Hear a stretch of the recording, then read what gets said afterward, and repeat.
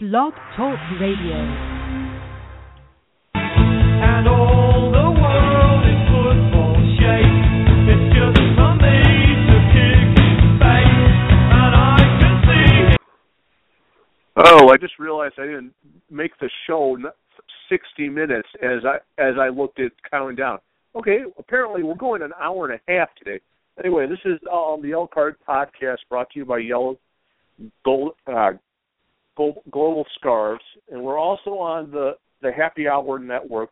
I want to thank Nikki X for that one. Actually, it's not Nikki X that did that. It's Lee. I think it's Lee Vowell. We're on Friday nights. We're repeated Friday nights at 7 p.m. That's on Blog Talk. They actually came to me about that during my vacation with my dad last week, and I was going to pop on this show, but Ted wanted me on that show, so it was a whole bunch of fun. As always, is Keith Kokinda is with me, and since I haven't talked to him it's almost been 3 weeks since I've talked to him on air, we're going to get a little ranty for a bit. And I planned it to originally only be about the whole Garber-Klinsman thing and then various other fun. And then the MLS just went stupid on themselves, and it's going to highlight something, and you guys have heard me evoke my father many times on here. My dad is the smartest man I've ever met. And now, you guys are all saying here, why haven't you said Keith in that? I'll give you new people fair warning. I've never met Keith. I've probably been in the same state with him more than once, and I'm not talking the state of confusion, because we're in that every day. I've never met Keith. I resemble that remark. Yeah. Oh yes, we're both blonde, and he has more hair than me, which is kind of scary. But anyway, since we're going an hour and a half this week, it kind of gets us to extend a lot of stuff. When we talk about the MLS and the Chris Bonacci thing, I am going to pull the curtain back a little bit on some stuff. You guys do know I'm actually still underemployed, and and Keith can also attest to this. I write all over the damn world. I'm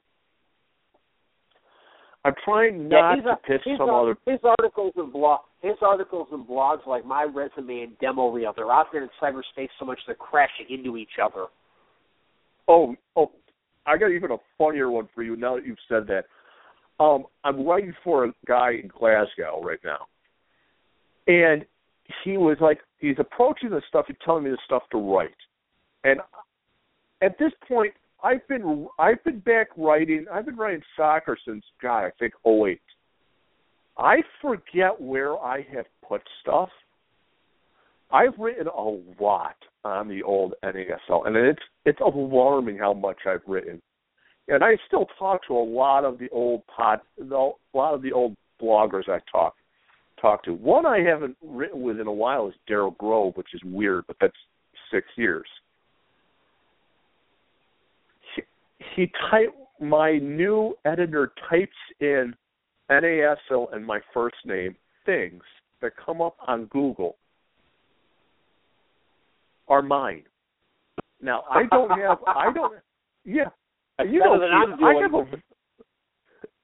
Keith, I have a very common name, so, I mean, it's not like saying there's another Stephen Charles Brandt that's a writer out there. He lives in Hawaii.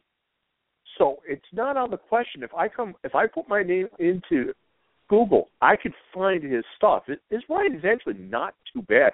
Don't understand a damn thing of it. You two need to meet and work with each other. They'll either solve or add to the confusion, one or the other. Oh, yeah. And what's even funnier about it is we're not related whatsoever. No. Because Brandt is definitely a more common name than Kokinda, I can assure you. Oh, yes. But anyway, one of the things, we're also going to talk about the whole Klinsman and Garber thing. We're not going to touch on Taco Ted on this one. He's gotten enough press, really beginning to annoy the hell out of me.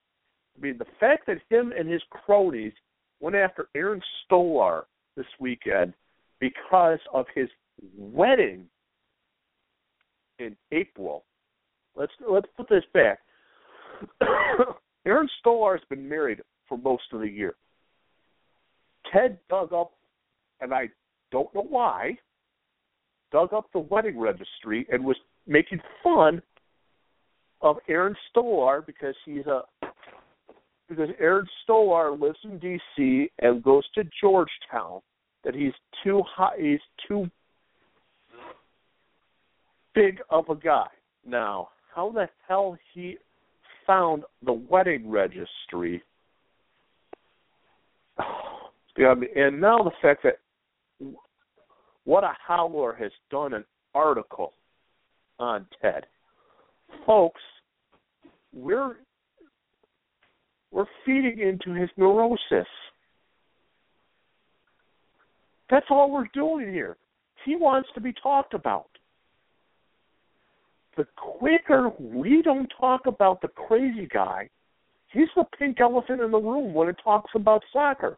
Well, here's the funny part with all of this is first of all, number one, if there's anybody that connects with Howard Magazine, if you're going to write about him, how about writing about me, too? America's great undiscovered soccer broadcasting talent. Okay, I think I deserve a piece now at this point.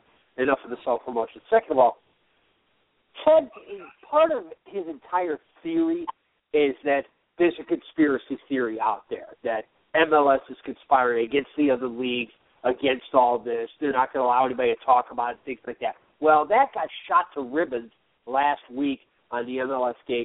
When first of all, it took its first hit when Don Garber talked about it. He answered he didn't give the greatest answer in the world, but he addressed it at least. He didn't say, just duck this whole thing.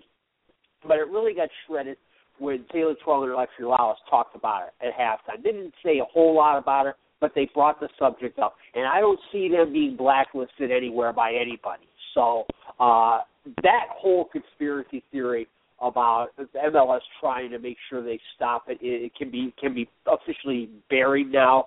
This is talked about on ESPN, who is and will continue to be a broadcast partner of MLS. Certainly, if this cabal existed the way he thinks it does, you wouldn't see Taylor Twellman and Alexi Lalas on ESPN anymore. But I don't see that happening. So it's a subject that definitely is worth talking about.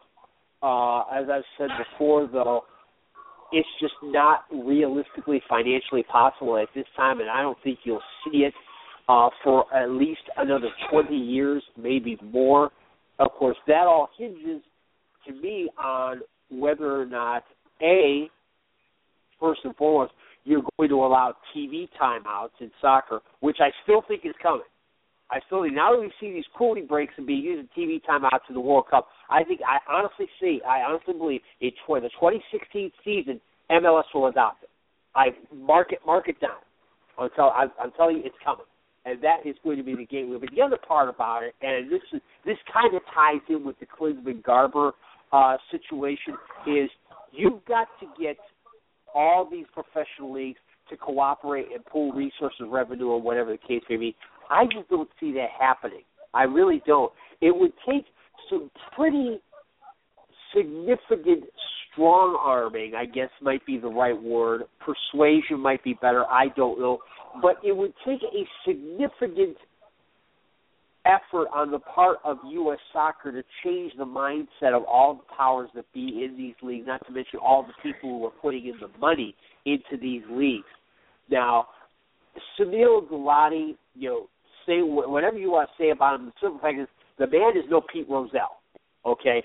And Pete Rozelle was the man who made the NFL what it is today more than anything else in terms of being a business, in terms of convincing people such as Wellington Mara of the Giants, the George Preston Marshall of the Washington Redskins, George Halas with Chicago, convincing them, hey, you might take a little bit of financial hit in the short term by pooling all of our revenue, television revenues, but believe me, you're going to benefit in the long run when this stuff grows. Rozelle saw this stuff coming, and he was able to persuade these guys to abandon their individual television plans and broadcast networks to pool in together with all the other smaller market teams. I don't see that kind of a person in American soccer anywhere. I really don't. And that's the kind of person who will take to get all the leagues and all the power brokers in those leagues together and to be able to agree on a way to make promotion and relegation work. And even if you could, again, the revenue just isn't there. It simply isn't. This country is too big. It's too much. Getting around is too difficult in terms of the cost. You've got too much disparity between stadium sizes. It's just not a realistic thing at this time, and it's going to be a long time before we get to that point. But it's still worth discussing. To my point, and I don't mind a rational discussion of the subject. It's just that certain people don't see it that way. They have the NCAA mentality of this is the way it should be because I say so, and that's it, without anything to back it up. And I think we all have to go onto Twitter also. It's either Chris Gluck or Matt Hoffman who just jumped in. I'm not sure it's which. Chris. I know this one's Chris Gluck. Okay. Hey, Chris, welcome aboard. Welcome back. Hey, Keith, Steven, how you guys doing? Good. You also have to go on to Twitter right now. Maxi Rodriguez is trolling Kalen Knapp right now, and it's freaking hilarious.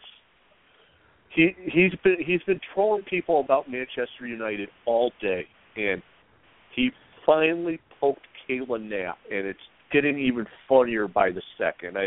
Maxi, who was it again? Maxi, football intellect. Yeah, right. Because you sent that tweet to me, and I knew it was trolling. I knew right away. That's why I didn't reply to it. He got Kalen Knapp. He's going back and forth with Kalen Knapp. Sorry.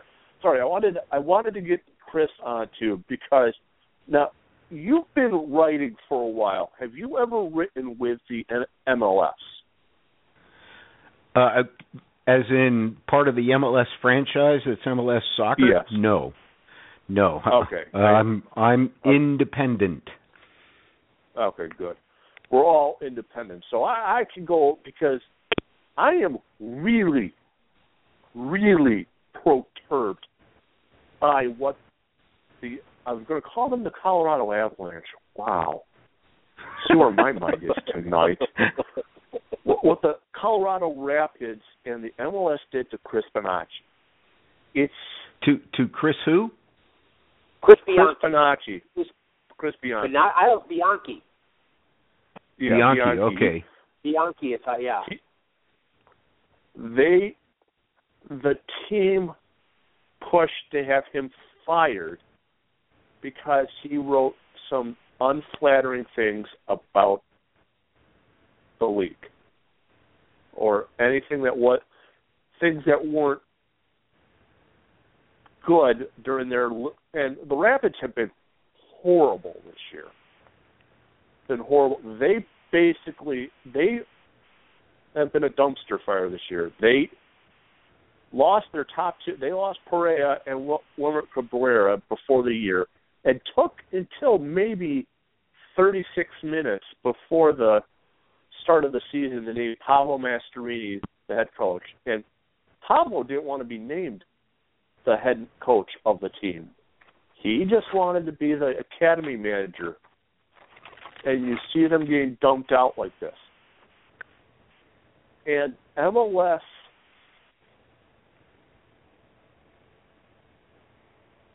I know they want to say editorial freedom, and they want to have the best lowly paid writers out there.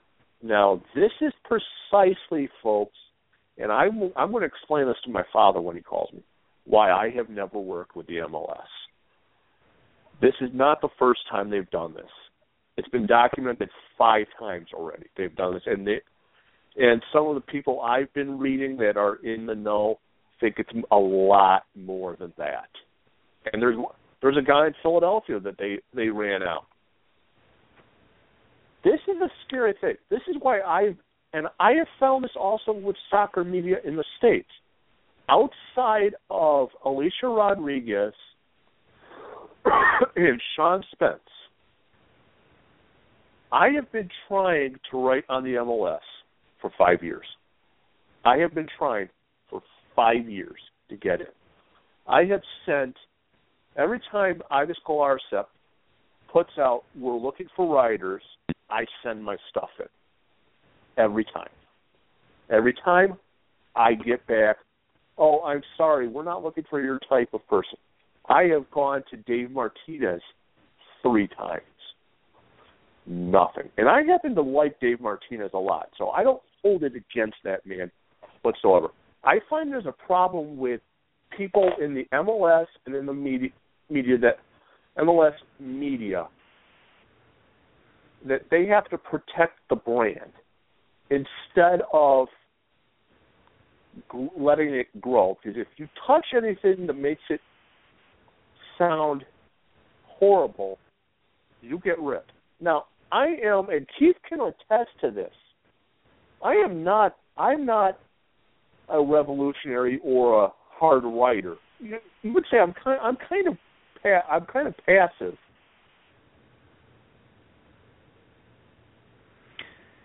Keith? Yeah, Stephen, if you don't mind, I've got a couple of thoughts on it, and I don't know if it scratches the itch or not, but I don't read the MLS writers anymore, nor any less. I guess, I put that 2 different ways for a reason. I don't read them anymore because it's canned match report type stuff, and that's not my gig anyhow. And I don't read them any less. Because I do go and I look at the stats sites, and then I laugh and giggle when I see the MLS Best 11 advocating 3 center backs, 4 midfielders, and 3 strikers when there's no team in the league that runs that formation. So it's kind of the more or less, and there's some good writers there for sure, and if they've got some sort of standard that they have to write to specific to the job, that I don't think that's unusual. But then again, when somebody steps out, and I've not read any of the latest articles by the guy that covered Colorado, Chris. And that's not because he's not a good writer. I don't read him. So I don't know if that helps or not. Well, a couple of things I want to bring up on it. Number one, first of all, Dave Zeitlin, who writes for MLS Soccer covering the Union, put up a tweet yesterday saying, I'm quoting here, "For 4 years, I've striven to create good journalism for MLSsoccer.com. I wouldn't be there if the site was about promoting propaganda." And Chris Bianchi replied to it saying, quote, "I agree, and I apologize if the coverage surrounding all this makes it seem otherwise." Now, I'm just putting it out there to see these guys have said this. I'm not necessarily saying I agree with them. I'm not necessarily saying they do this because they have to or whatever. I'm just saying they put this out there. But Jonathan Tannenwald brought this up on Twitter as well. He brought up a couple things. Number one, he brought up, and I couldn't find the article. I sent him a tweet asking him where it was, and he hasn't replied back yet, so I don't know if he saw it or not. But he put out a tweet, I think it was yesterday, with an article about the new MLS Soccer website when it was relaunched, and it mentioned one of the people in charge of saying about there's going to be, editorial freedom or stuff like that in there. Obviously, that may or may not be the case. But John look up also Jeff put up Abbott. What's that? Look up Jeff Abbott and editorial freedom. It's look it up in Google. It's something Jeff Abbott and editorial freedom. Okay,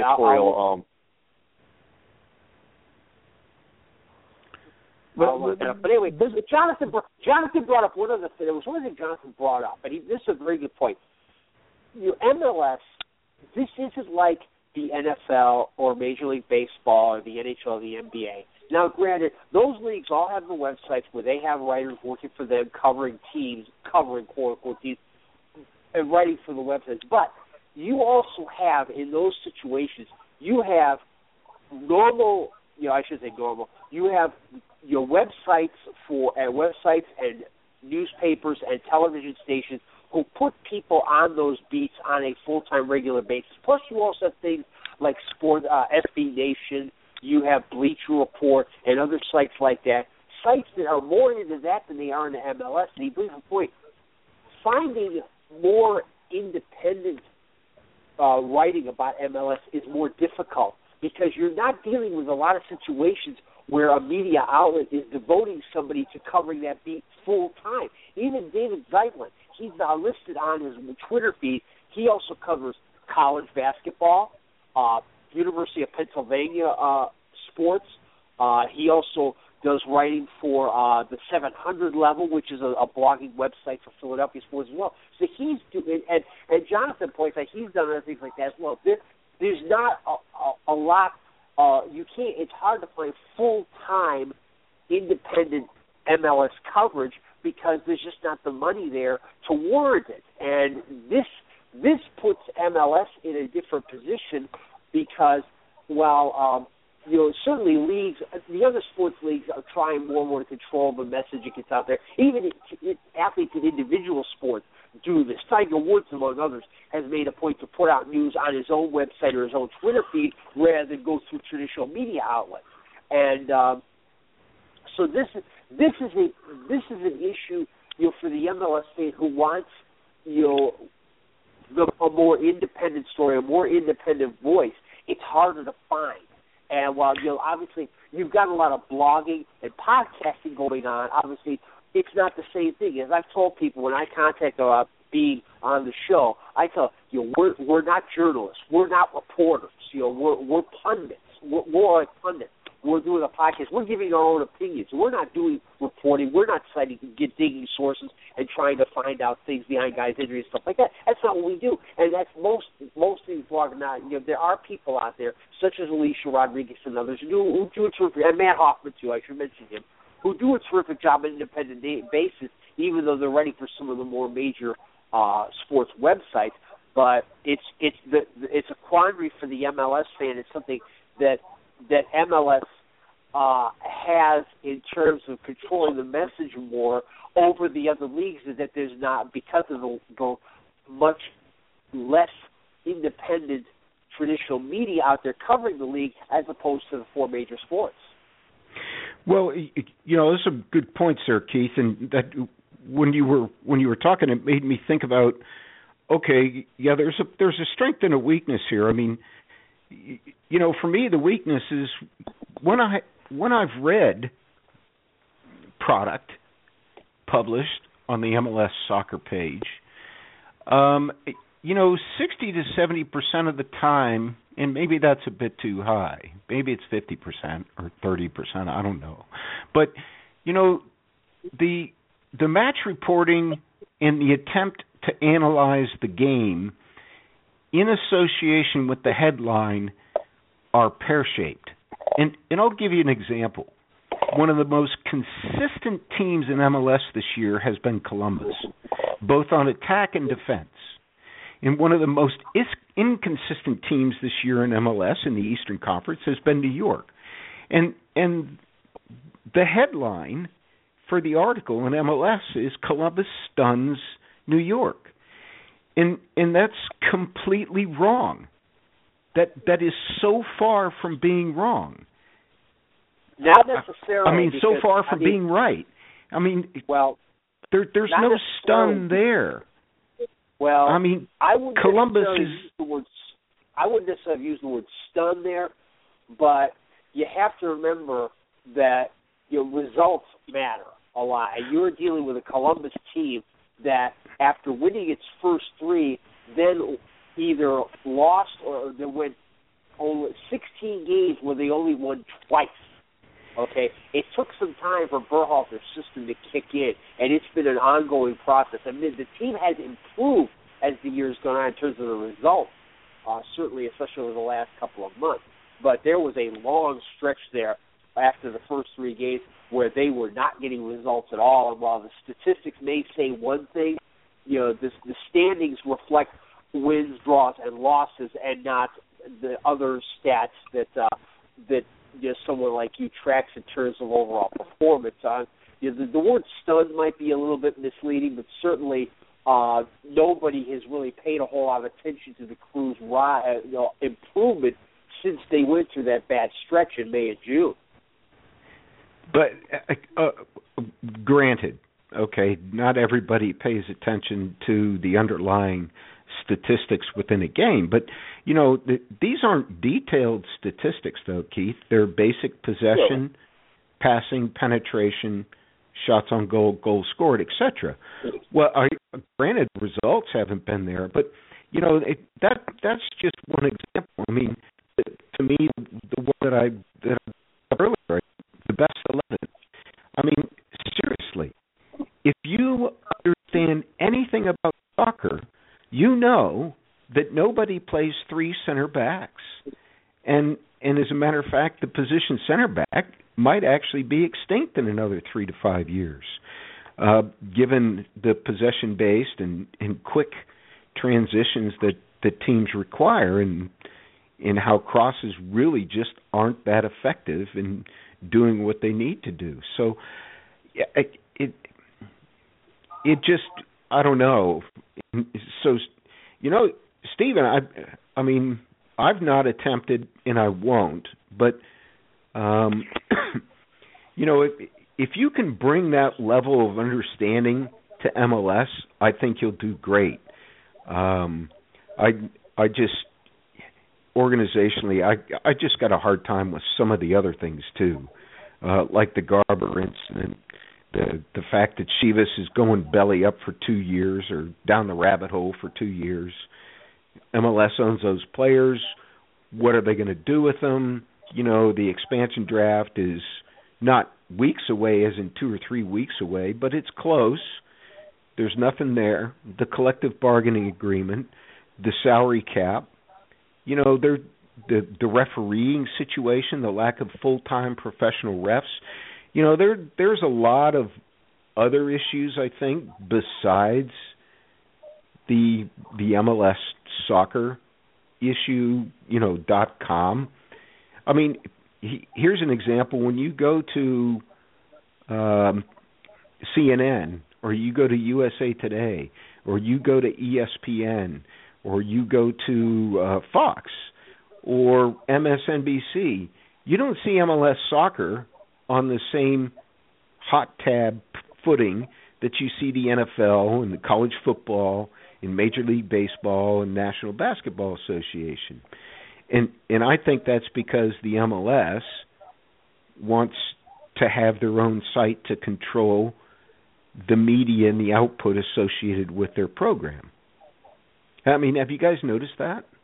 Well, the other leagues do that too, to a large extent. The difference there, it's a simple numbers game. There are more people interested in those other in Major League Baseball, the NFL, NHL, and NBA than there are in MLS. That's just numbers, a fact of life. It's MLS is catching up, certainly to the NFL, to the NBA, and the NHL, but it's not there yet. It's the most popular sport in the country, Keith. There are more kids playing youth soccer now than there are playing minor league. Than there are playing little league baseball. Okay, but those kids aren't the ones who are buying the tickets and patronizing the sponsors. And this is something, and I'm glad you brought that up, because this is something that I noticed last night watching the USA-Haiti and the women's CONCACAF World Cup qualifier. Yeah, the American Outlaws were there in good numbers at RFK Stadium. It was great. It was great to see. And this was brought up about the NWSL on a few occasions. You look at MLS and what's happened, and we've talked about this before. Increasingly, the MLS crowd, both the stadium followers and the people who watch and things like that, it's increasingly a young urban crowd, that 20 to 35 range, okay? For decades, I saw soccer marketing, whether in teams and leagues, countless number of teams, countless leagues, all saying that thing about, we got to market to the kids, we got to market to the kids, we got to market to the kids. Well, guess what? The kids aren't buying the tickets, and the kids aren't patronizing the sponsors. That's the adults doing that. The adults pay the bills.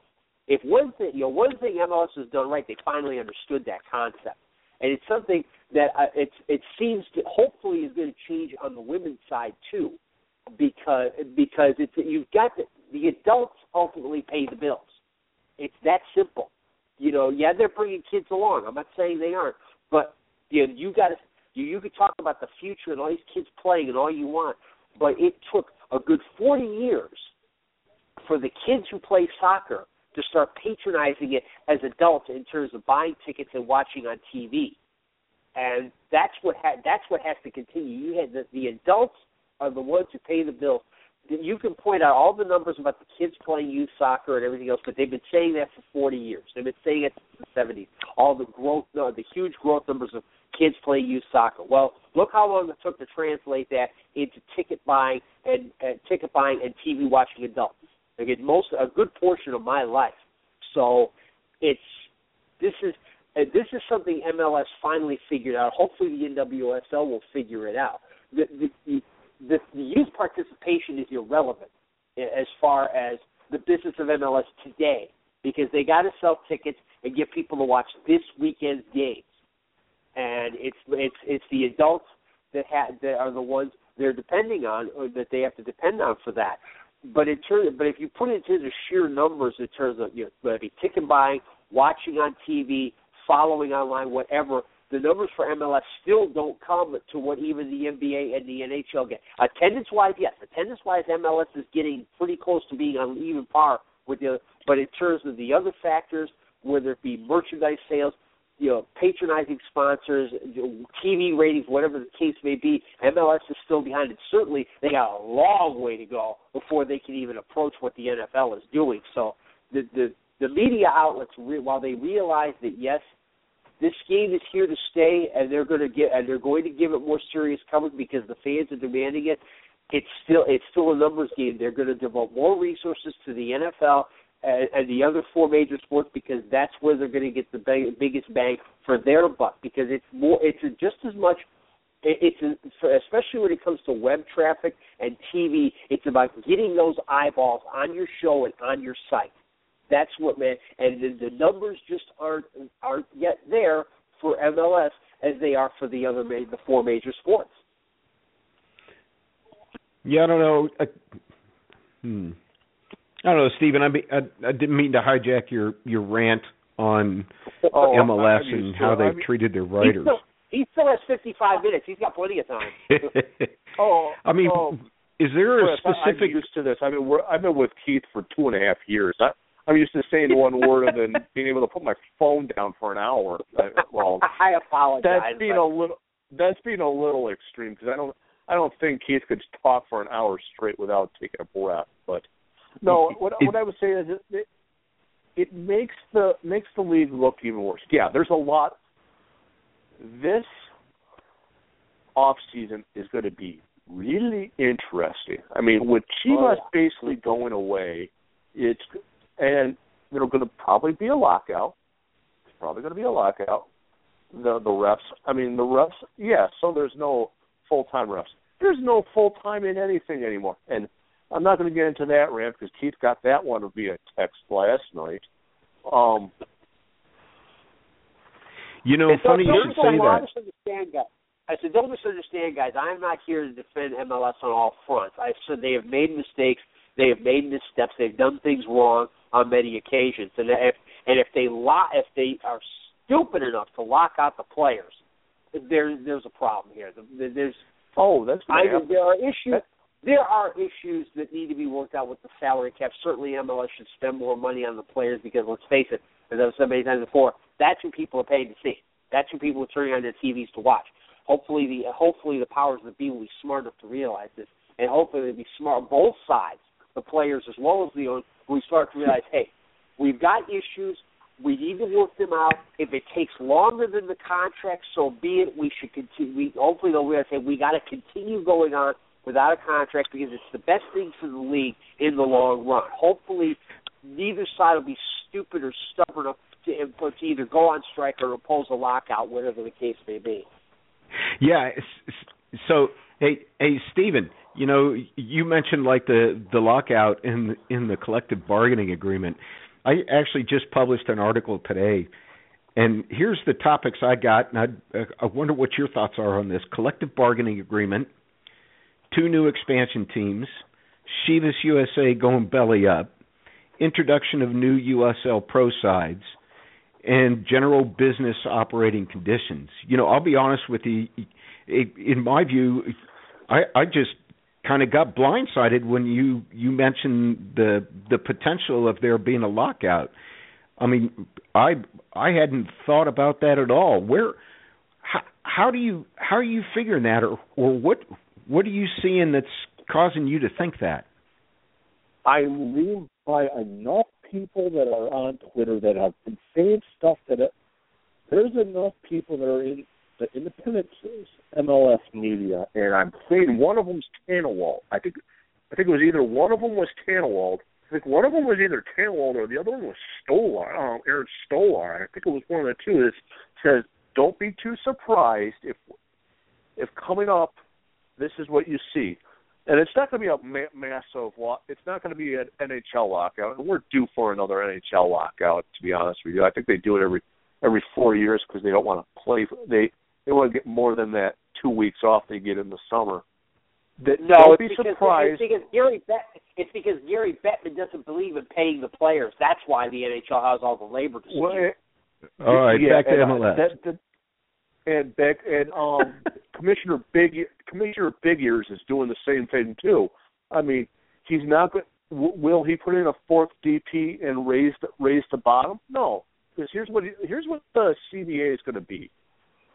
Here's what these negotiations are going to be. They're going to claim, MLS is going to claim that they're losing all this money because they had to front all of these new transfers coming in. So what's going to happen is sometime before the season starts, they're going to lock themselves out. Now it's not going to be that long because what's going to have to happen is you're not going to delay Orlando City and New York City FC coming in because those two are way too important for them to not happen. You've got to get Ricardo Kaká to come into the league, even though people are saying. Even though there's a lot of reports going out there that Kaká wants to stay in Brazil and not come up, you want New York City FC in here because it brings in a lot of prestige and a lot of money, even though you're playing on a baseball stadium. Yeah, the other thing, Stephen, though, is there's going to be CCO. There's going to be Champions League games going on before the season starts. And that's why I just didn't see a lockout, because I can't see MLS risking ruining Champions League opportunities for the franchise. That's why I thought it just wouldn't happen. Point, Chris. Well, you do have a point with that, but here's the thing. I have a huge issue with the Champions League over here. It should be reorganized for the MLS. We get to play them early in the season, and all these leagues have already started playing. We outside the teams that are still in, was it only DC United and Portland are still in, get smoked and pushed out. The Champions League, it brings in money and it brings teams to other things. How can you explain that DC United is down in God knows where right now with 13 players plus a pool keeper? That's the flagship of the MLS. The Timbers took their whole team. They played at night, Stephen. They took their whole team to play Olympia. Oh yeah, but literally let's be honest, the whole team. Yeah, which is not a surprise. That's just a byproduct of the different calendars, though. I don't know if there's a way to fix that because of the fact of MLS's season not coinciding with most of your Central American seasons.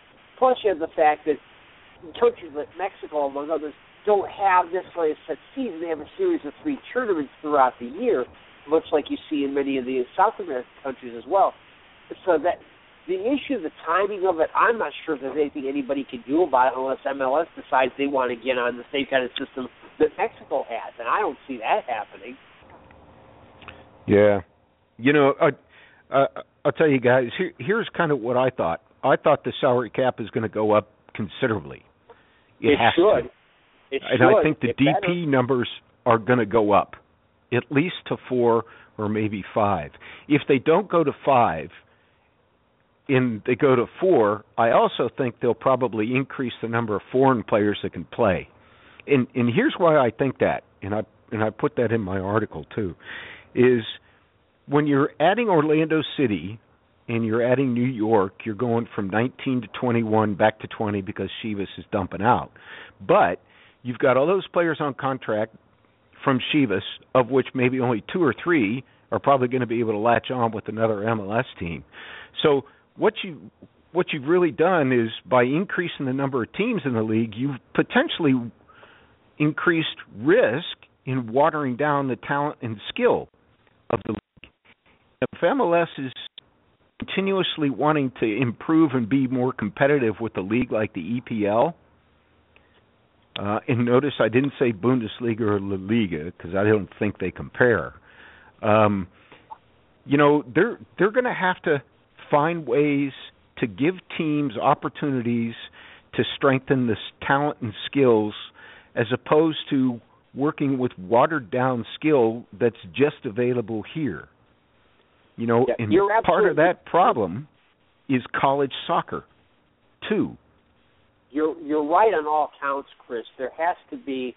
It's one of the beautiful things with soccer that makes it that where NBA and the NHL are a little more in line with, is the fact you've got a much bigger pool of talent. You got a worldwide pool of talent. Now the NBA, that's a little different scenario because you don't have as many guys on a roster. Obviously, you have more teams.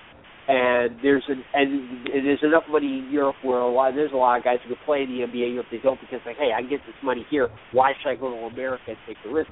But it's something you do want to see it, because you want to raise the standard of play for American players. And if it means bringing in a little more foreign talent, fine. I don't have a problem with that at all. Especially like you said, the college soccer thing is an issue because the college game on multiple levels is not geared for developing players for MLS. And they don't even operate under FIFA. No, they don't. But the thing you have to remember is the thing to remember about college is, and I'm predicting this. I'm not saying it's going to happen, but I'm not saying it will happen. But my prediction is, in 10 years or so, when all of the NCAA court cases are done and all the reforms are finally instituted, college soccer is going to be basically a glorified high-level recreational league. You're going to have Ohio State is going to be playing Capital, Otterbein, Ohio Dominican, maybe Ohio University, maybe Akron. There's not going to be money in the athletic department budget for soccer to be anything more than a club sport. They're not going to fund it anymore because all the money's going to be tied up in football and men's basketball. This is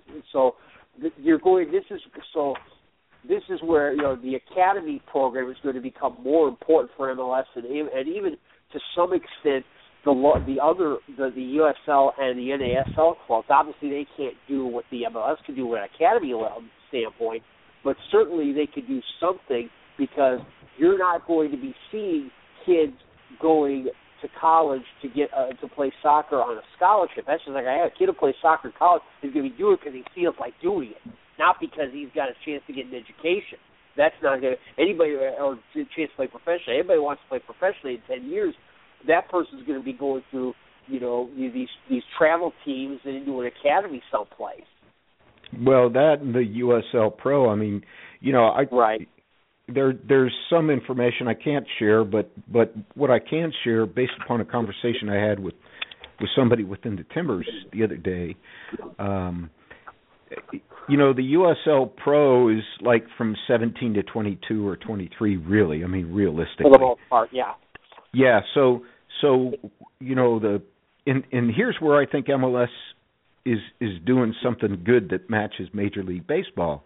They're creating a farm system, and right. I think this farm system, with the USL Pro sides, I think it actually facilitates the production of better players than an academy will. Yeah. And here's why I say that. One name, Chris. Aaron Schoenfeld. Okay? Look it up. Yeah, but the other thing is a lot of the academies, and I'll just say this general, I think a lot of the academies are more focused on creating the general athlete for soccer performance than they are the soccer athlete at the age of 14 or 15. I think, it's like, who's that guy, Abramovitz? I mean, he was into judo and other martial arts, and look how talented that guy is with the football. And he didn't get there because he learned soccer. He got there because he was an athlete in another sport. But anyhow, I digress in off topic there, Stephen. But you make a good point there, because it's and we'll probably get into this with the Klinsmann Garber thing, and we'll let Stephen go back to that. But this is something that and I just blanked on his name. One of the guys from the '94 team, the '94 World Cup team. I can't think of who it was. I can't. McBride? No, not McBride. Ramos? No. Yeah, Tabaré. Yeah, it's Tabaré or Claudio Reyna. One of the two was interviewed in New York Daily News. They point out the most important period of development for a player is 12 to 18 years old. And this is where this debate between Garber and Klinsmann gets a little ridiculous to me, because that's player. It shouldn't be for them. It's not about player development. They've got two separate interests going there, and we'll let Stephen go on to his rant. We'll talk about that some more then. Wow, I got a segue out of Keith. Yep. That was cool. At least you bring professionalism to the show, which is great. When I originally planned this, I looked at what Garber did as, now, someone get me wrong here. Garber's from the NFL, right? Yeah, he spent some time in the NFL, yes. Okay, so, he was there under Tadley, because he's long since been, he wouldn't know Goodell. He wouldn't know Goodell, because I don't think Goodell was there at the time. He may have been. I'm not 100% sure. Goodell might have been there for some period of time while Garber was there. I'm not sure if it was how long a period it was, but I think they were there at the same time for a little bit. Yeah, because you and Goodell are about the same age. Because I know Goodell's not an old guy by any stretch of the imagination. So, but anyway, that struck me really odd that a preemptive press conference to basically yell and scream. Well, not really yell and scream. It's kind of like that. I don't know if you guys remember this, but there was a YouTube sensation years ago about some guy crying about being mean to Britney Spears. This kind of felt that way. It's like Garber didn't put out a press release and say, he could have easily just gone, while I am completely disappointed with what Jurgen Klinsmann says, at a later date we will sit here and discuss our differences. All he needed to do. Yeah. And Alexis Olive said the same thing. You may not need to agree with him. And Keith and I don't agree on everything. I mean, some of our texts back and forth question my sanity, but that's a whole other issue.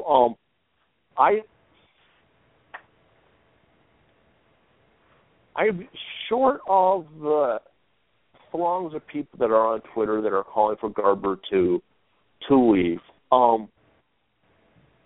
Whoever is his speechwriter or his number two or his PR guy needed to box his head in and say, you don't do that. That's not good media. So you have a disagreement. You look what Goodell did when the league blew up in his face. You didn't hear from him. Who knows? I mean, Goodell might have gone home to Jamestown, New York, and just said, screw it. I'm getting out of here for a while. Garber calls it because the national coach says he doesn't like his league. Well, you guys are both fans of EPL teams. The British make a field day of ripping into the national team manager. I mean, it's almost a niche sport. If you don't hear someone rip the national team manager, you have to check their pulse. Yeah, you even see that in Scotland. Oh yeah. Too. Well, I mean, the thing though. I'm looking at this, guys, and saying, really? How does this grow the league? So someone went and said that he doesn't like the league. Of course, Jurgen's not going to, because he has no basis to like the league. Yeah, Jurgen's been living here since the 90s and played in the old ASL or USL or wherever that team was. But he's a foreign coach from a foreign league. I mean, the MLS is littered with carcasses of top coaches that have come from overseas that have just failed miserably. And Garber really didn't need to have to step out and do that. Because if he stepped out and went after every bad press, I mean, for God's sake, he would be calling a press conference every day for what Tinfoil Ted says, for God. I mean, yeah. You make a good point, Steve, because Garber obviously part of his job is to defend. He's going to stand up for the league, and I admire him for wanting to do that. But this was a moment where he needed to step back and collect his thoughts and take a couple deep breaths before saying anything. That was the bit to me. That to me is the big issue. On that from his standpoint, number one. Because again, this goes back to our player development. Don Garber's job is to run Major League Soccer and make it a success. Okay, Jurgen Klinsmann's job is to run the national team and win the World Cup. I want somebody, and it kills me when people talk about the intertwining and helping each other, things like that. Show me where in the U.S. soccer bylaws where it says MLS's job is to develop players for the national team, or the national team's job is to help keep all the players here playing in MLS. It isn't there.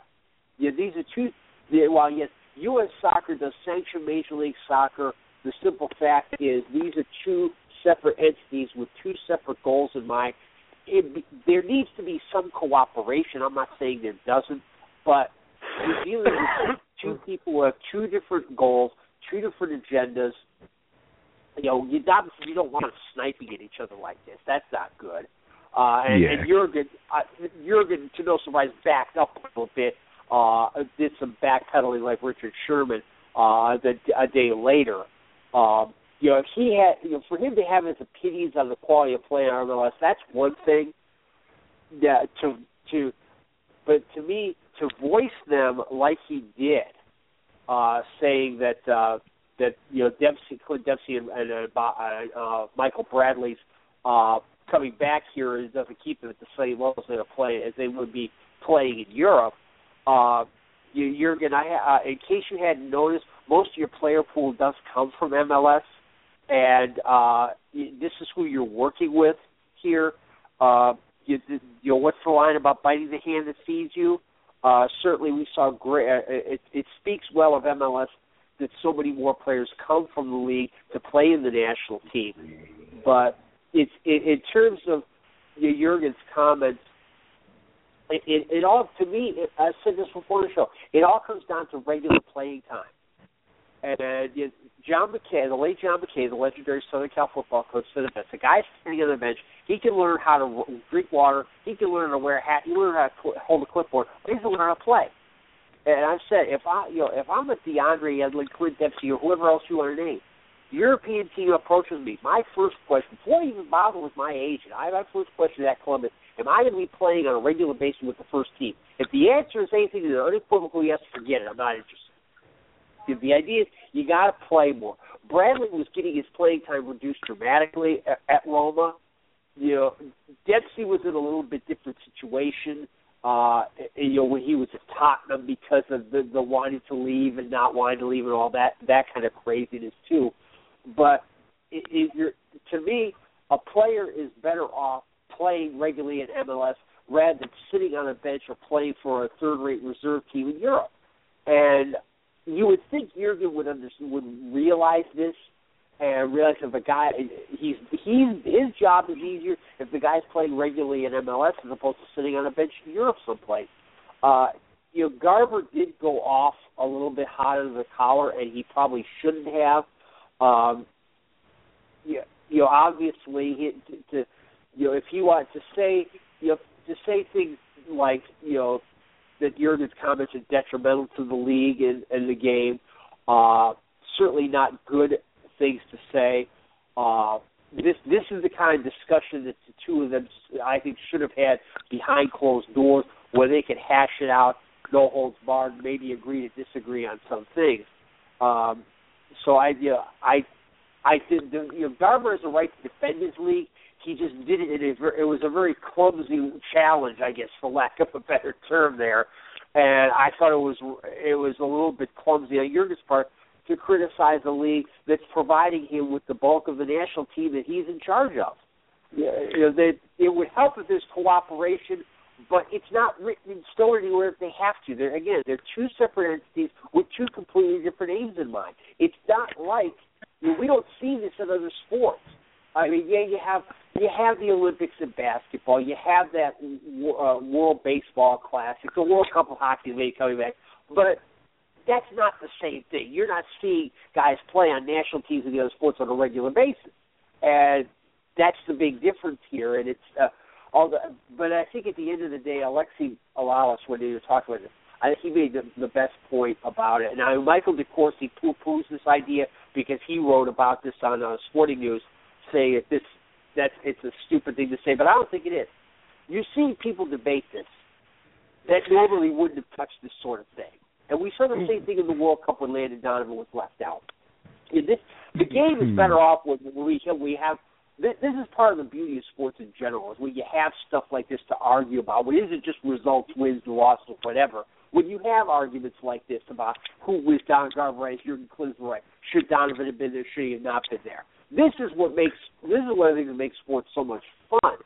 And it's great to see this coming into soccer. And the more we get these ideas from different sources and this kind of debate among fans, it shows that the game has come a long way. 20 years ago, this wouldn't have been a discussion. No matter what league you were referring to them in place, this wouldn't have been this would have been a blip on the radar screen. 20 years ago, this kind of slap between a league commissioner and the U.S. national team coach. Now it's a big deal. And I think that says something for the growth of the game. Well, you made some good points, Keith, and Stephen likewise. Here's kind of my take on it. One, the operating conditions in the United States are different than the rest of the world. Let's not forget that this is a franchise. So Garber speaks for the franchise. He speaks for all the teams and all the team owners. When you've got Turnip Head, Graham Taylor as the head coach for England back in the early 90s, I think it was. It really didn't matter what he offered or Sven-Goran Eriksson offered or any of these other guys have offered in the past about the English Premier League, because there wasn't a franchise spokesman for the English Premier League. They were associated with the English FA as individual clubs associated with the FA that's administratively runs the team. They don't speak for a league, so to speak. Klinsmann doing what he did versus Garber doing what he did, I think your summation touched on it really well, Keith, but I'll say it a little bit differently. It was a bash of egos that you're not going to get that 20 years ago or even 10 years ago. But that being said, Klinsmann has a point.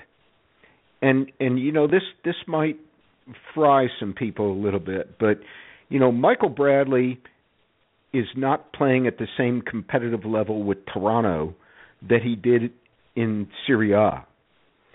And, Michael Bradley really has never been the best player when it comes to the first touch. He's been a very good player when it comes to vision, but first touch isn't the best. And all you got to do is remember his first touch in that game against Portugal, where they ended up scoring the goal in stoppage time. It was his first touch that led to the turnover, that led to the open space that Klinsmann created by putting on Gonzalez and pulling off Graham Zusi. So, both of those guys are at fault to some extent, and both of those guys want to see the best. And when you have both people wanting to do that, you get clashes of ego. You get clashes of personality. So Keith, I think you're right. It's a great thing that this has happened in that bigger picture context. But in the smaller context, Bradley isn't getting better because the competition's not better. And Dempsey's getting better because his competition's better. Yeah, but I go back to my original point. How can Michael Bradley get better sitting on the bench? His playing time was reduced greatly at Roma in his second season. First season, he's playing a lot, but it was being cut back greatly. How can he improve sitting on the bench? Then you play for a lesser team in a top flight league in Europe, and you'll still have a better opportunity, I think, to learn how to play to win. I don't necessarily think that's true. And I go back. I know. Okay, but I want to go back to Mike DeCourcy's article that he points out something very interesting. He draws parallels with football. Colin Kaepernick took the 49ers to the Super Bowl. Where did he go to school? Did he go to an SEC school? No. Did he go to a Big Ten school? No, he went to Nevada. No. Nevada. He went to Nevada. But look at it now. Stephen Curry in the NBA. You think he even gets a chance to walk on the ACC? No. He goes to Davidson because of Big Star, and the NBA gives him a chance. It's the level. I got it, Keith. The level doesn't always make the player necessarily. I think the playing is what makes the player. Yeah, I got it. I agree, but I'm of the camp where I think that's the exception to the rule, not the rule. Michael Bradley could have gone down a level and played for Manchester United anyway. He could have.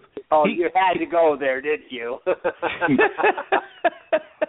But, he could have gone to the Bundesliga. He could have gone to La Liga. I'll give you an example, like Schalke, right? They're not the best team in the Bundesliga, but they're in the Champions League. Hamburger is not the best team in the Bundesliga, but they're holding their own. And they're playing against a team like Bayern Munich, who beat Werder Bremen 6-0. Werder Bremen had no shots taken, no shots on goal, and no goals scored. And then Bayern turns around, and who did they just blow out of the water today? They beat somebody 7-1. They beat Roma. Yeah, Roma. Yeah. So but see, if Bradley's playing for Roma, he gets that experience of going up against all those top flight players from Bayern. And sometimes losing the hard way is better than winning the easy way. Okay, but he's got to be on the field. My point is, at Roma, he wasn't always getting on the field. And he's got you got to get on the field in in match competition to improve. He wasn't getting that at Roma the last year he was there. Right. Now picture that. And there's no guarantee. Let's say he goes to the Bundesliga or La Liga, plays for a mid-table club. Are they going to give him the opportunity to play? And if the answer is yes, okay, it might be better. But if the answer is going to be no, it's the same as happened at Roma, what's the point? I got you, but let me take it a step further. Roma got beat 7-1, right? Yeah. And they probably only had 200 or 300 passes attempted. They probably only had about 100 passes within the penetrating final third of Bayern, maybe. And if Bradley's not even good enough to get playing time with a team that can only muster 250 or 300 passes against Bayern. What does that say about his salary in the MLS? He's not even good enough to play on a Roma side that can't even offer 250 passes against Bayern. And there are 12 to 15 to 18 teams in the Bundesliga right now that average over 300 passes against Bayern. And if Bradley's not good enough to make that side with Roma, there's probably a very good reason why Garber got pissed off, is because Jurgen just slapped MLS in the face for paying that much money for an American, granted, in an American league that's not that good. You got to think of it this way. You guys got to think of it this way. None of these transfer fees or none of these contracts are really true value. I mean, can we say someone like Steven Gerrard is worth every penny he makes? Probably not. No. It's what you are worth at that point. I mean, was Pele worth all the money that he got for the Cosmos? No. He was just in desperate need of money, and the league was in desperate need of him. Well, plus the fact that, like David Beckham's contract, a lot of that money was coming from sources other than the Cosmos itself. Keep that in mind. Oh, yeah, obviously. The problem I have, I like the concept that Jurgen is saying that the players should be overseas. I like his thought. I really do. Here's the thing. Are they good enough? Are they good enough to be at the top teams? No. We've proven that. Now, the thing with Michael Bradley, he has not had a break in 2 years. He's probably going to have, I would hope, and you don't want to do this to Jurgen because he leaves you out, he drops you off of the team, is that someone needs to put Michael Bradley on a two and a half month break. Someone needs to put Clint Dempsey on a 2.5 month break and say, don't come out, don't come back until we're done. But that's not going to happen because these players have got to play every single minute of every single month, and then we wonder why they have some bad run of form.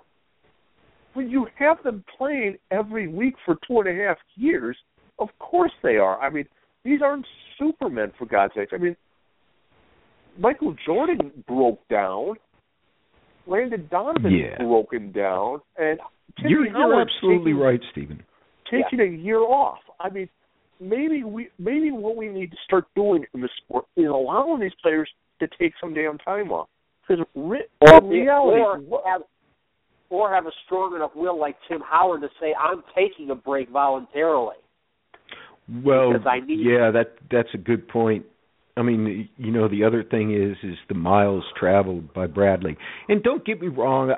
I hope I'm not coming across as somebody that's bashing Bradley as a soccer player personally.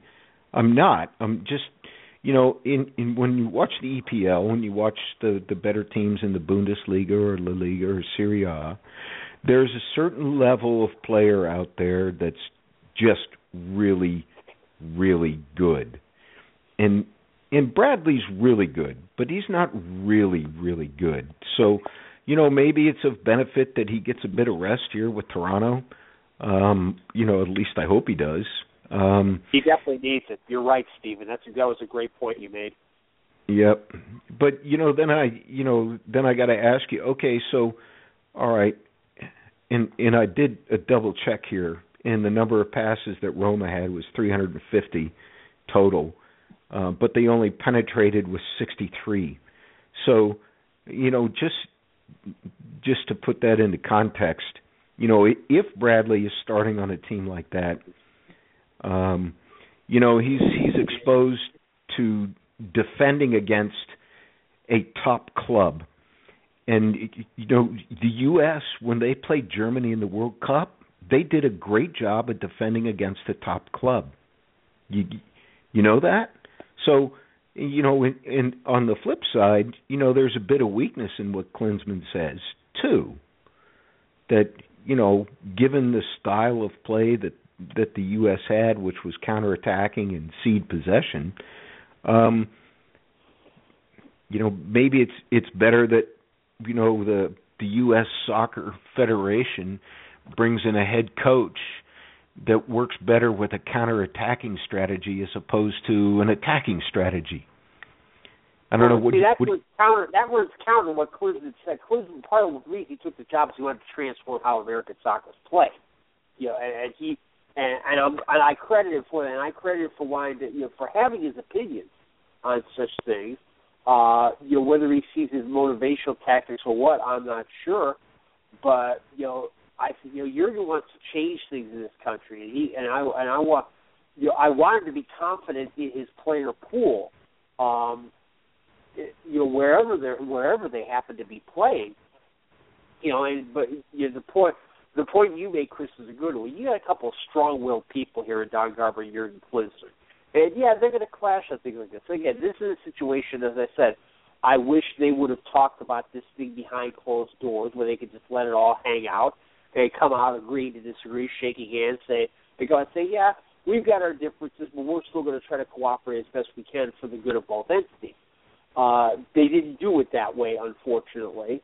But I think Jurgen overall has the right ideas in terms of wanting to change the mentality, wanting to change the approach, even wanting to change in some ways the structure of how things are done. He doesn't, he wants to. We do, the American, we still have that defend, counterattack mentality, and he wants to transform that, and I hope he can. I really do. I would like to see it be more of a case. And we saw flashes of it in the World Cup. Even at the end of those last two games, against Germany and against Belgium, we saw flashes of what the United States can do and is capable of, at least for brief periods of time. Can that translate? Will he get the time to transform the team to be able to do that on a more regular basis? Who knows? He's got the contract through 2018. Whether he stays that long or not, who knows? A lot of things can happen in 4 years. But overall, I like what Jurgen is doing. I don't necessarily, I don't think saying what he said, criticizing the league was the greatest idea in the world. Again, he did backtrack on that sort of thing, saying his comments were misunderstood on some level. But to get somebody like Jurgen Klinsmann as an original, someone who's got some original thinking going on in his head, it is going to be good for the game in the long run, both in terms of the national team and in terms of MLS, because hopefully some of the MLS people will see this and say, hey, we do have some talent, we could do some things like this. And hopefully things will progress. Obviously, we still don't produce nearly as many quality players as the rest of the world does, and that's something that's going to hold American soccer back for a long time, because again, it goes back to money. You can't. The money just isn't there to attract a Stephen Curry, a Mike Trout, or a Phil Kessel, or Richard Sherman type of athlete to soccer. And if that ever changes, again, rest of the world, look out. You've got problems on your hands. But it's going to be a long time. It's going to be a long time before you see that quality of an athlete come into professional soccer on a regular basis in terms of the numbers you see in the four major sports. All of these soccer players are star athletes. I hate that when people say, once we get the multi-sport athletes. Folks, 90% of who are out there, outside of probably Landon Donovan, played multiple sports going all through high school to college. Heck, Timmy Howard had a scholarship to, I think, Rutgers, playing basketball. So, if you get a LeBron James, and that, no. You're never to get a LeBron James because he's 6'9", 280. That doesn't work out there. You're going to get... That's why I mentioned the guys I did, because guys that size, whether a Phil Kessel or Richard Sherman, guys that size play soccer. I'm not saying, obviously, a Dwight Howard, a LeBron James, a Kobe Bryant, they're too tall for the game, sure. But the number of guys the number of guys in MLS who, if they went to another sport, could have made it professionals is not that great. Tim Howard, Howard probably could have played Division I college basketball. I don't doubt that. But there's not many in MLS like that. They're good athletes. Don't get me wrong. I'm not saying, but are they good enough athletes to have played another sport professionally? No, there's not that many of them, and that's one of the things that holds American soccer back, is that you don't have huge numbers of people with world-class athletic ability, like a Phil Kessel, like a Mike Trout, like a Stephen Curry, like a Richard Sherman, coming into soccer. And again, it goes back to the money or the lack of. You say that, Keith. I was just talking to a sports performance analyst that works for a Major League Soccer club today, and we were talking about that very thing, that there needs to be a rebirth, a re-encouragement that, from the ages of 12 to 16 or so, kids should be playing multiple sports. Yep. Not necessarily playing soccer and then playing basketball, because you work the same joints, but it's a completely different surface. But, you play soccer, then you play baseball, and then maybe you play lacrosse or something like that. So kids are learning different physical skills that they can bring to the game of soccer to make them that much better. And it's also good for them mentally. You don't want to burn them out on one sport too soon. Yeah, but I want to go back to the Klinsmann thing, and I must admit I didn't listen to what he had to say, and I didn't read or listen to what Garber had to say. But here's kind of a perspective. Okay, so Jurgen Klinsmann is looking to play, and he has played, a counterattacking style against better teams, right?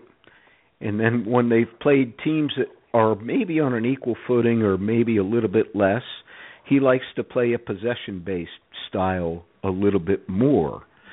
So, but to get to that nth degree, the skill set of players like Zusi, like Bradley, like Dempsey, like, I won't say Gonzalez, like Beasler, like Johnson, like Altidore, and other players of that ilk. Those guys need to be precise in learning how to play a counterattacking style where they're not going to dominate possession. And I think that's probably something that Klinsmann might have been thinking, even though he might not have said it. And of course, when you look at the Bundesliga as an example, I think there's 18 teams. Hang on. There's 18 teams, I think. 75% or 70 or 60% of those teams have to play a counterattacking style in order to survive in that league, because you got a team like Bayern or Borussia Dortmund or even Bayer Leverkusen, or even Mönchengladbach that are better at possession, and they're going to have possession because they're better at possession. And then if you look at the La Liga, you've got, I think, 20 teams in the La Liga, right? You're right about the Bundesliga. It is 18 teams. Yeah, so you look at La Liga, and there's 22 teams in La Liga. And you got Barcelona. You have maybe Valencia. You have Real Madrid. You might have Rayo Vallecano, maybe not. But you've got at 20 least teams two. In La Liga. Yeah, you got at least two there that work off of possession-based domination. And the other 18 teams in that league have to survive at the highest level by playing to a counterattacking style. So and then if you look at the EPL, you've probably got 8 teams that are more possession-based than counterattacking. But even when a Southampton goes up against a Chelsea, I'd be willing to bet that Southampton probably plays a little bit more counterattacking than Chelsea. Or if they go up against Arsenal, even though Southampton's better than Arsenal at this point because of points, they're probably going to play counterattacking. So in order to get to that nth degree, to get to that final stage where you're an elite national club, you need players that are elite in terms of competing against top teams from a counterattacking style. And I don't think you get that with Dempsey anymore because he plays on a possession-based team. I don't think you get that with Zusi because he plays on a possession-based team. I don't think you get that with Beasler or even Gonzalez or some of the other players that play in the MLS. They're not competing at the highest level of a counterattacking style, which means you got to have a superb first touch, you got to have great vision, and you got to be quick. So, that's kind of where I'm at with the Klinsmann-Garber thing. All that other stuff, maybe for me is probably out of my strike zone. So yeah. I don't know. Did I rant or go on there like in a Keith kind of way? No, if it was going to be out of your strike zone, it would be out of the park because San Francisco's up by 3 on my Royals, and it's not going to make for a good night for Steven. I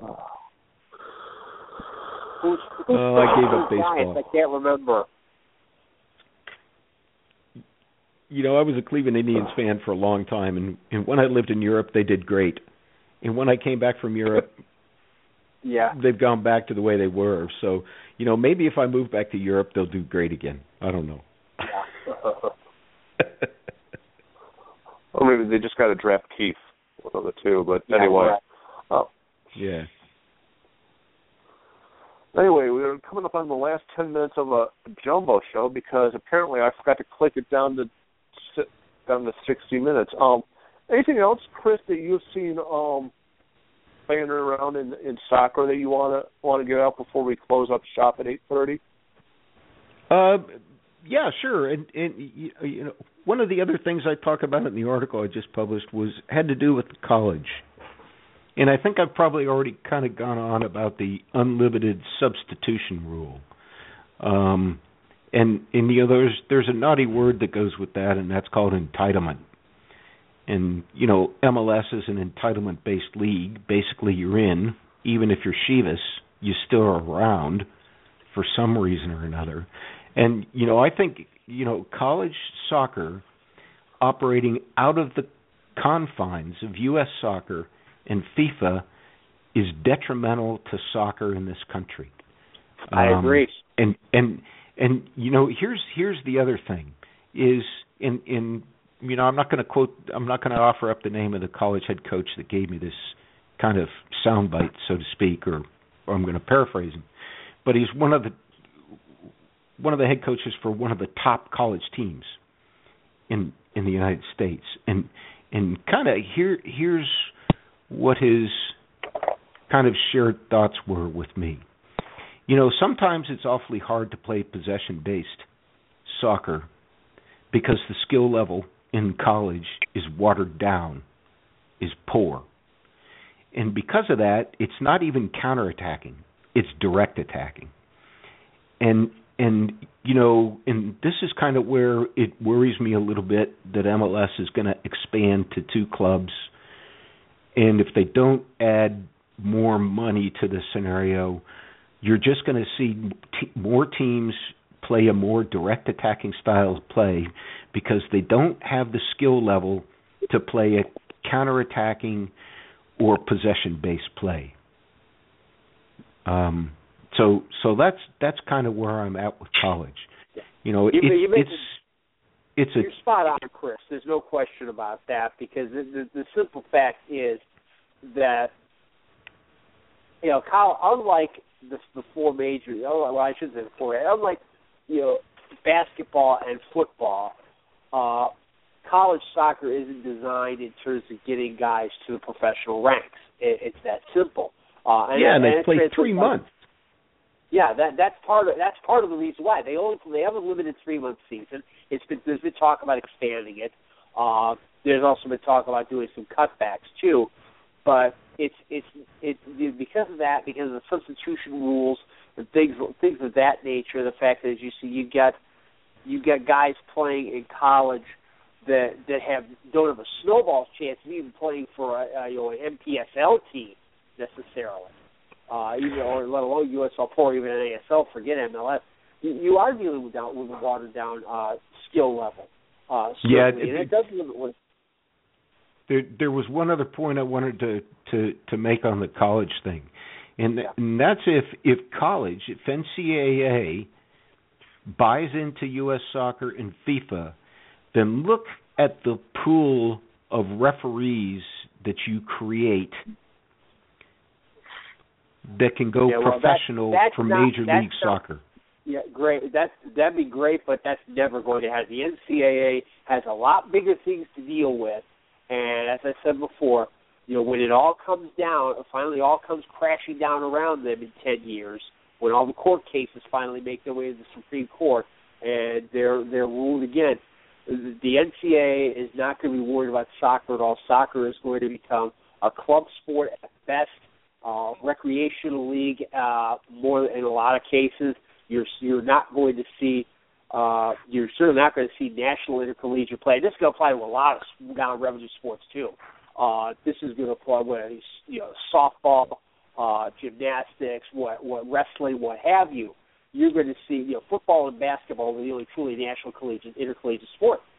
Baseball is going to be shrunken down a bit. Hockey certainly will be, but soccer is just not going to be a varsity sport in terms of getting a lot of any university funding. They're going to have to kids are going to have to pull their own resources or maybe get a few grants from someplace in the school somewhere.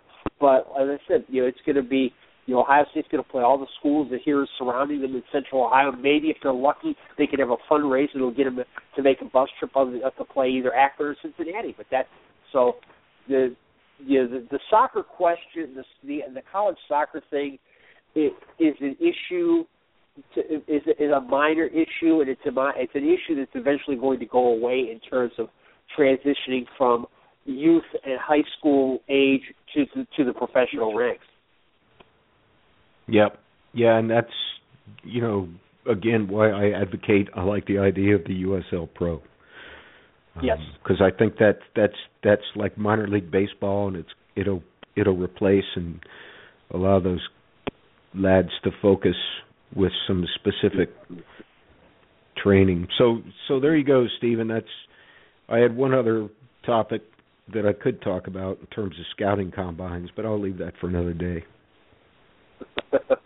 Yeah, because we're coming up on the last 2 minutes anyway, and I was thinking while we were doing this, you know what, Keith, we haven't done in a while. We haven't talked about women's soccer in a while.